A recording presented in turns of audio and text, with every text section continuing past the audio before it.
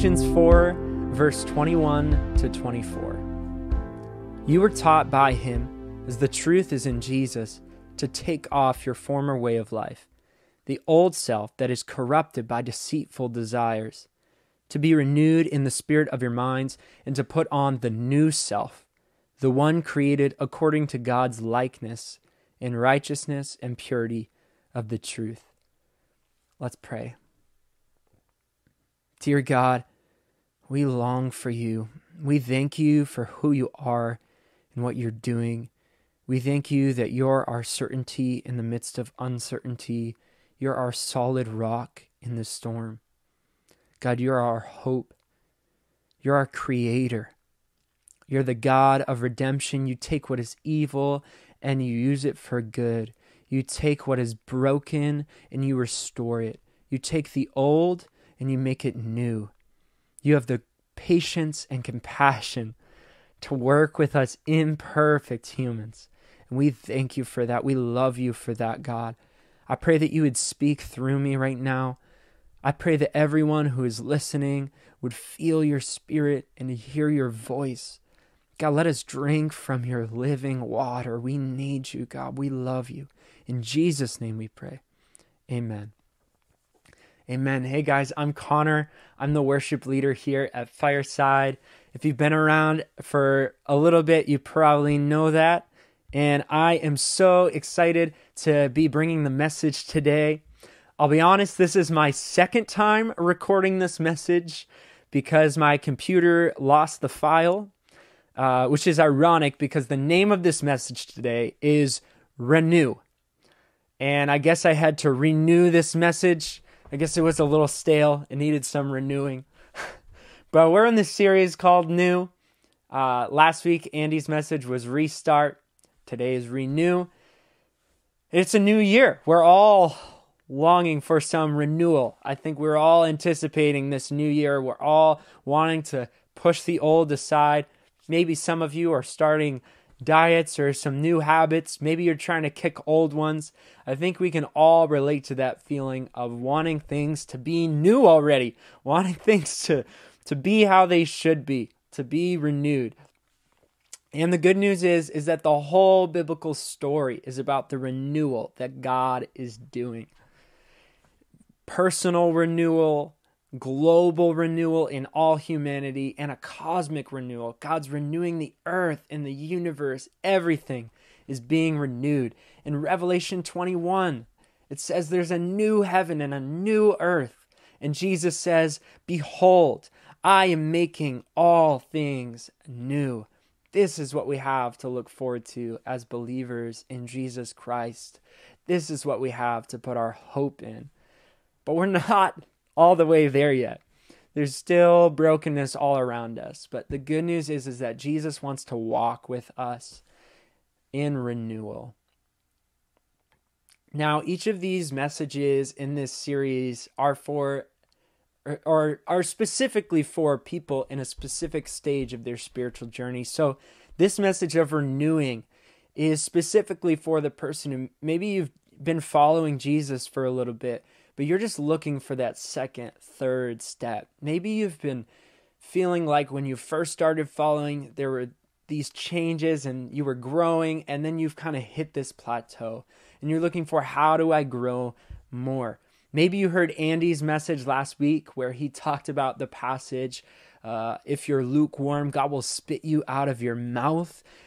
You were like, yikes, man, that's an intense passage. Every time I hear it, I'm like, man, am I lukewarm? What does lukewarm mean? I don't want to be lukewarm, but I'm not some martyr in another country practicing Christianity underground. I'm not, Mother Teresa. Am I lukewarm?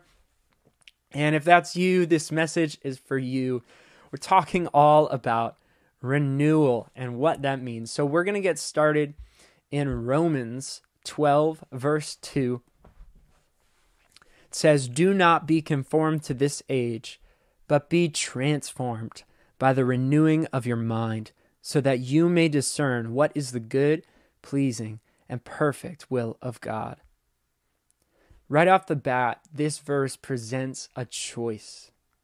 to conform to this age or to be transformed by the renewing of your mind. The default for all of us is to conform to this age, to go along with the world, to go along with the status quo, the way of the times, to think the way everybody else thinks, to spend money the way everybody else spends money, to spend our time the way everybody else spends their time, to treat people the way everybody else treats people.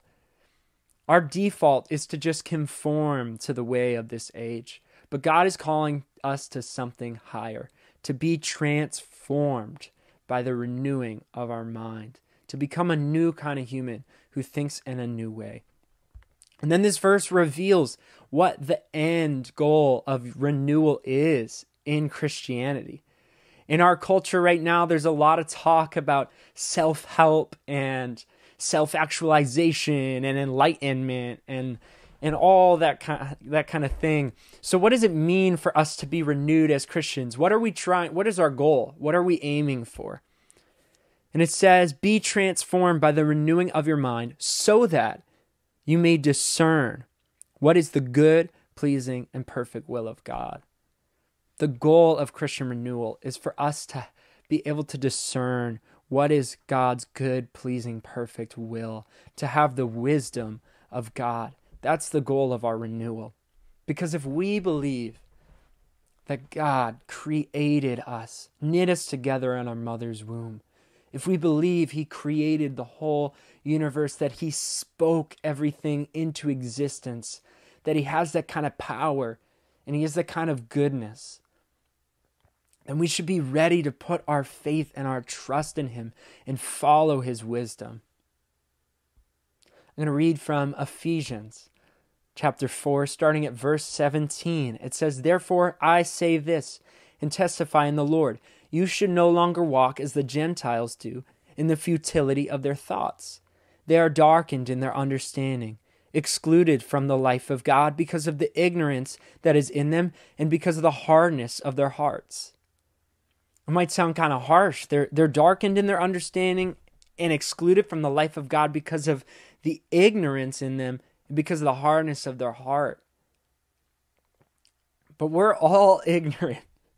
We all are limited in our understanding. We only see our own perspective.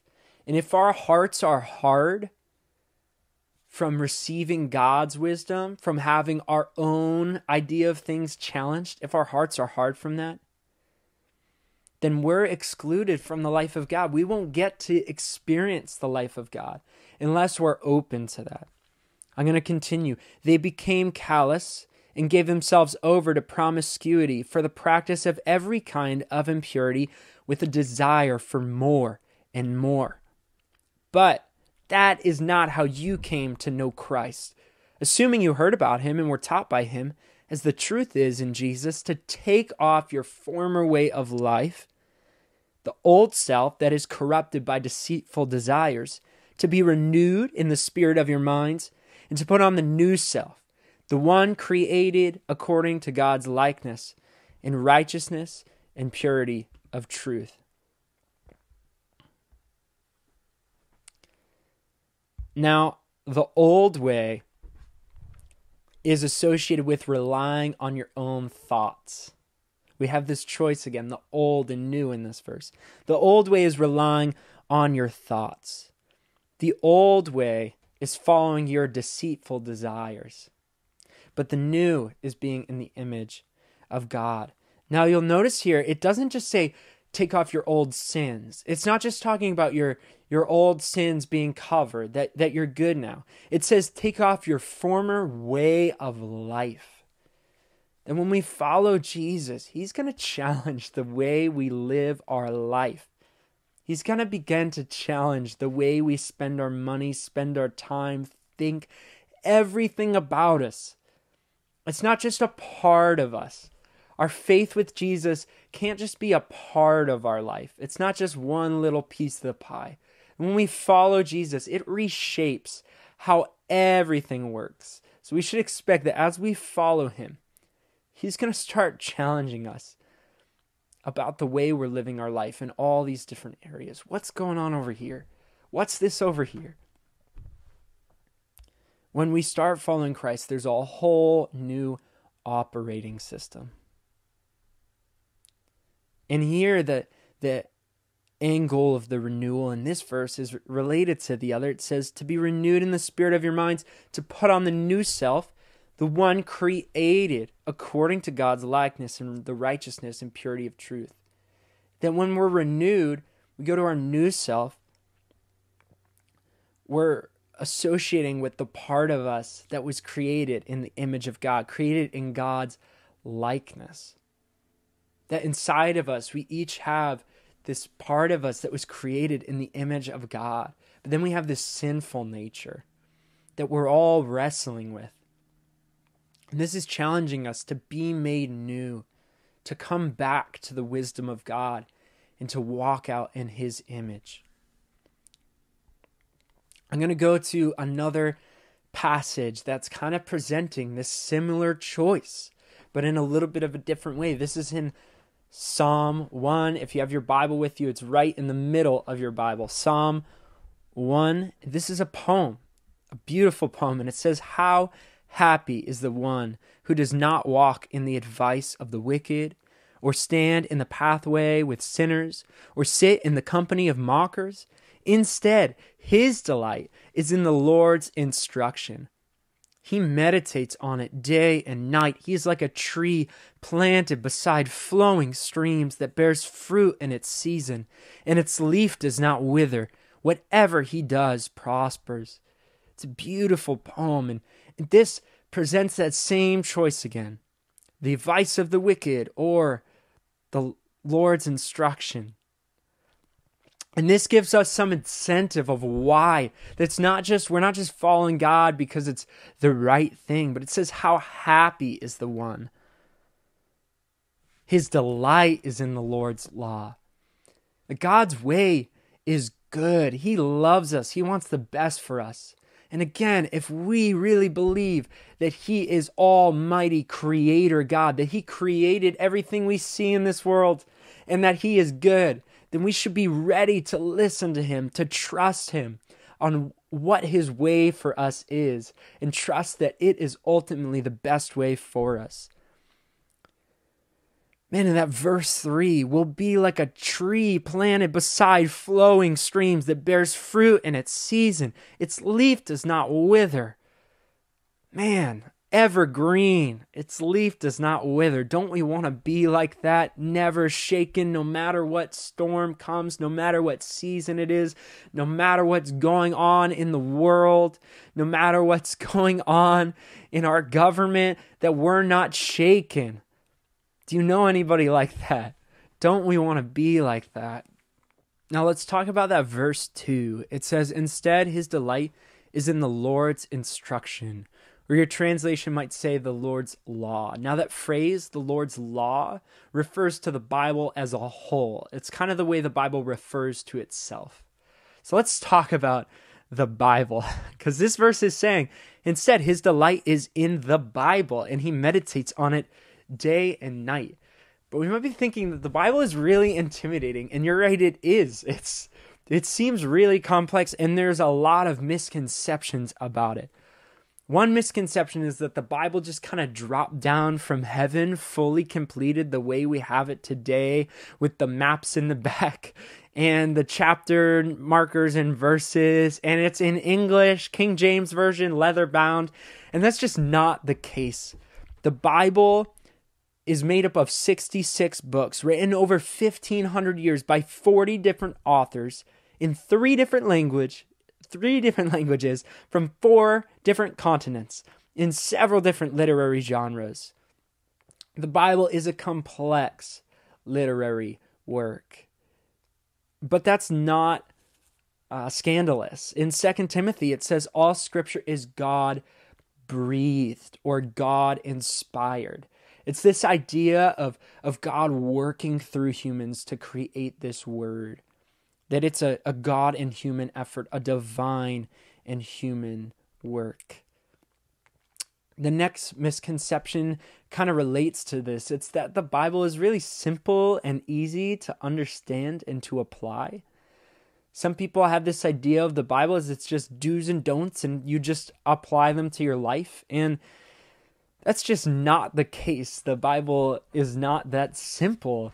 Ironically, the word Bible comes from the word book, but that's not really a biblical name for the Bible, because the Bible, as we discussed, is 66 books by all different authors. A better way to think of the Bible is as one library, all knit together, telling one story.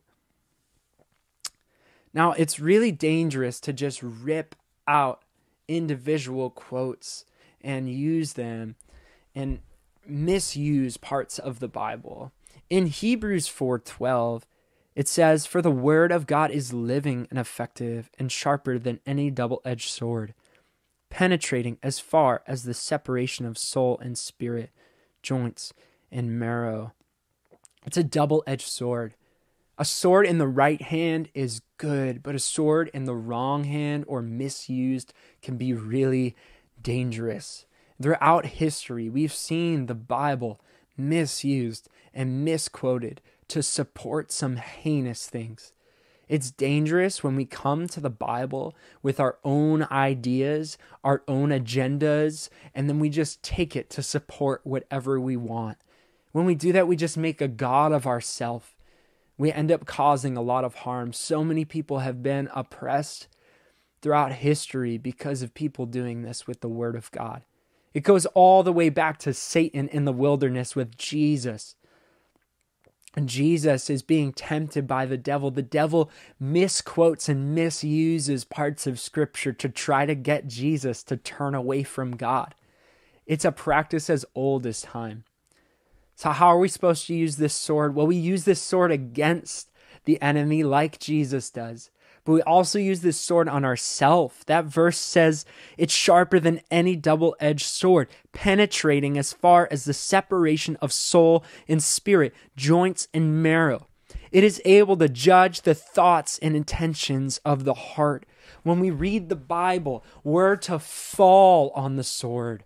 To fall on the sword, die to ourselves, let go of our own opinions, our own presuppositions, our own agendas, and let God judge the thoughts and intentions of our hearts to give us that discernment of what is the good, pleasing, and perfect will of God, as it talked about in Romans. Now, a few more things the Bible is not. The Bible is not a rule book or moral handbook or behavior manual. The Bible is not a theology textbook. And it's not a bag of inspirational quotes. It's not a rule book or theology textbook because, what rule book or manual would have stories about, a guy getting swallowed by a giant fish or a talking donkey? And if you think the Bible is just a bag of inspirational quotes or just one big devotional, try reading one of the genealogies and tell me how inspired you are. Now, those parts of the Bible aren't mistakes. They're in there intentionally. So what is the Bible if it's not a rule book, if it's not a theology textbook, if it's not just a devotional of inspirational quotes to give us fuel for the day? What is it? Well, on the first page of the Bible, it says, "In the beginning, God created the heavens and the earth." And on the last page of the Bible, right before the author closes with a little closing paragraph, it says, "And they will reign forever and ever." Now, what kind of book starts with "in the beginning" and ends with "they will reign" or "they will live forever and ever"? It's a story. The Bible is one big story, and it's a story that all points to Jesus. When we understand the Bible like this and we run everything through this idea of it being one story, it helps us to really understand what God is putting across. I recently started watching the Star Wars movies with my brother Nolan. And it's embarrassing to admit, but I had never seen the Star Wars movies. I don't know how. I just never got around to watching them. But, I've been living in America and Star Wars is pretty immersed in the culture. So I knew a lot about Star Wars. I knew the characters and about sabers and, the basic plot of there's the dark side and the light side. And I knew some of the quotes, Luke, I am your father, and Yoda saying, do or do not, there is no try. I knew some of those things. So I thought I had a picture of what Star Wars was all about. But then Nolan and I started watching the movies, and I was kind of blown away, especially we watched the sixth movie, and this is a spoiler alert, but this movie is like 35 years old, so I don't know. But we started watching the sixth movie, and I'm watching it. I'm blown away at how deep it was that, Luke starts fighting Vader, and anytime he starts attacking him, the Emperor's just laughing. The Emperor's happy, the Emperor of the dark side. And then Luke, he chops off Vader's hand, and he looks down, and Vader's hand is his hand. He's becoming what he's fighting. And it's like, wow, this is this deep message, and this story is so deep. And it's like, wow, I thought I understood Star Wars, but now that I've, heard the story, that's the compelling part, is the story. I think that's the way a lot of us are with the Bible. That we know some of the characters, we think we know the basic plot, we have an okay idea of what's going on, and we've read some of the quotes here and there out of context, but it's not until we really immerse ourselves in that story that we can be transformed by it, that we're so inspired by it, and that can speak life into us. It's one thing to just get a little inspirational quote out of context, but it's totally different to be inspired by the story of the Bible as a whole. I want to just demonstrate how the Bible works together as a story, how everything connects to everything else, and it means so much more when you put it all together. Now, all these verses we were talking about today in Romans, in Ephesians, in Psalm that presented this choice, they're all hearkening back to one of the first stories in the Bible in Genesis 2 and 3, where Adam and Eve are created and placed in the garden, and God tells them about the tree of life and the tree of the knowledge of good and evil, and they're presented with this choice. And then Satan starts to try to tempt Eve to eat of the tree of the knowledge of good and evil. He tries to get her to judge with her own wisdom rather than God's wisdom, to question it. And it says here, the woman saw that the tree was good for food and delightful to look at, and that it was desirable for obtaining wisdom. So she took some of its fruit and ate it, and she also gave some to her husband who was with her, and he ate it. Now, all these words that are used here, she saw that it was good, delightful, desirable. A lot of these words are used in these verses we talked about. It makes me think of Romans when it says, when our mind is renewed, we can discern what is good, pleasing, and perfect. But Eve here is trying to discern what is good and pleasing by her own wisdom. And then in Ephesians, it talks about how the old is our deceitful desires. Eve has these deceitful desires. But when we're renewed, we're in the likeness of God, God's image, the way he created Adam and Eve. We come back to that when we're renewed. And then in the Psalms, Psalm 1, we have this, how happy is the one who does not walk in the advice of the wicked, like Eve, listening to the serpent. But he delights in the Lord's instruction. And what is he like? He's like a tree of all things. Echoing back to Genesis 2 and 3. So this is all the story, and it's all intertwined. It helps us make sense. In this whole story, it points to Jesus. The night before Jesus is betrayed, where do we find him? We find him in a garden, just like the garden in the beginning. And he's presented with a choice. He knows that God wants him to go up on that cross, and he's praying and he's wrestling with it. He's wrestling with the choice, but he prays this prayer. God, if it's possible, let this cup pass from me. Not my will, but yours be done. And Jesus goes up on a tree, up on the cross for us. He makes the choice that we can't. So if you're overwhelmed by this topic of renewal and you're like, man, I just don't add up, just know that Jesus has made the decision for us, that we're saved because of him. He loves us as we are.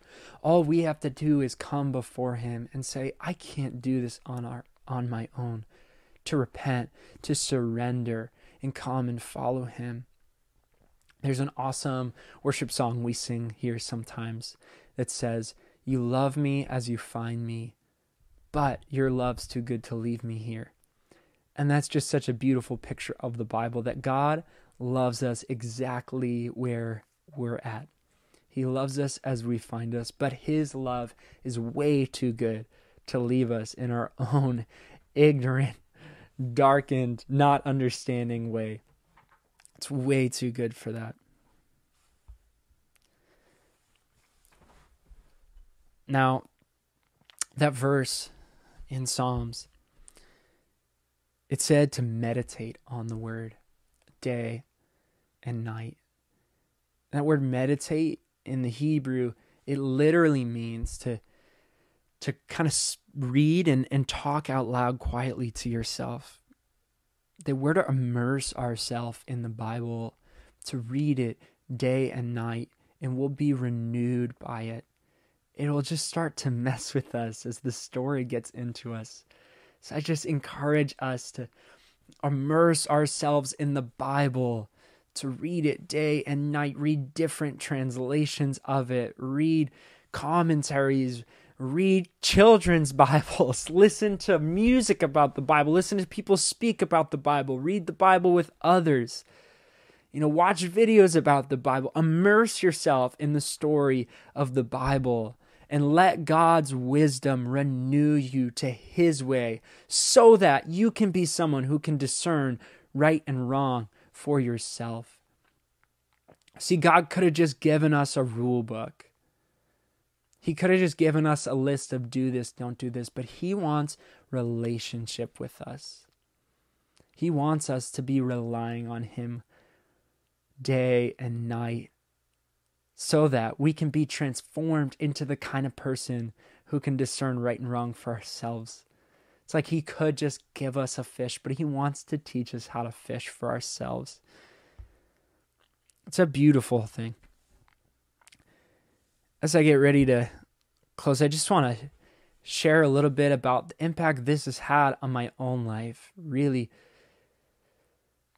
reading the Bible. And when I was in high school, I was a Christian, I was a believer, and then I just went through a lot of heavy things that really turned my life upside down and changed everything in my life.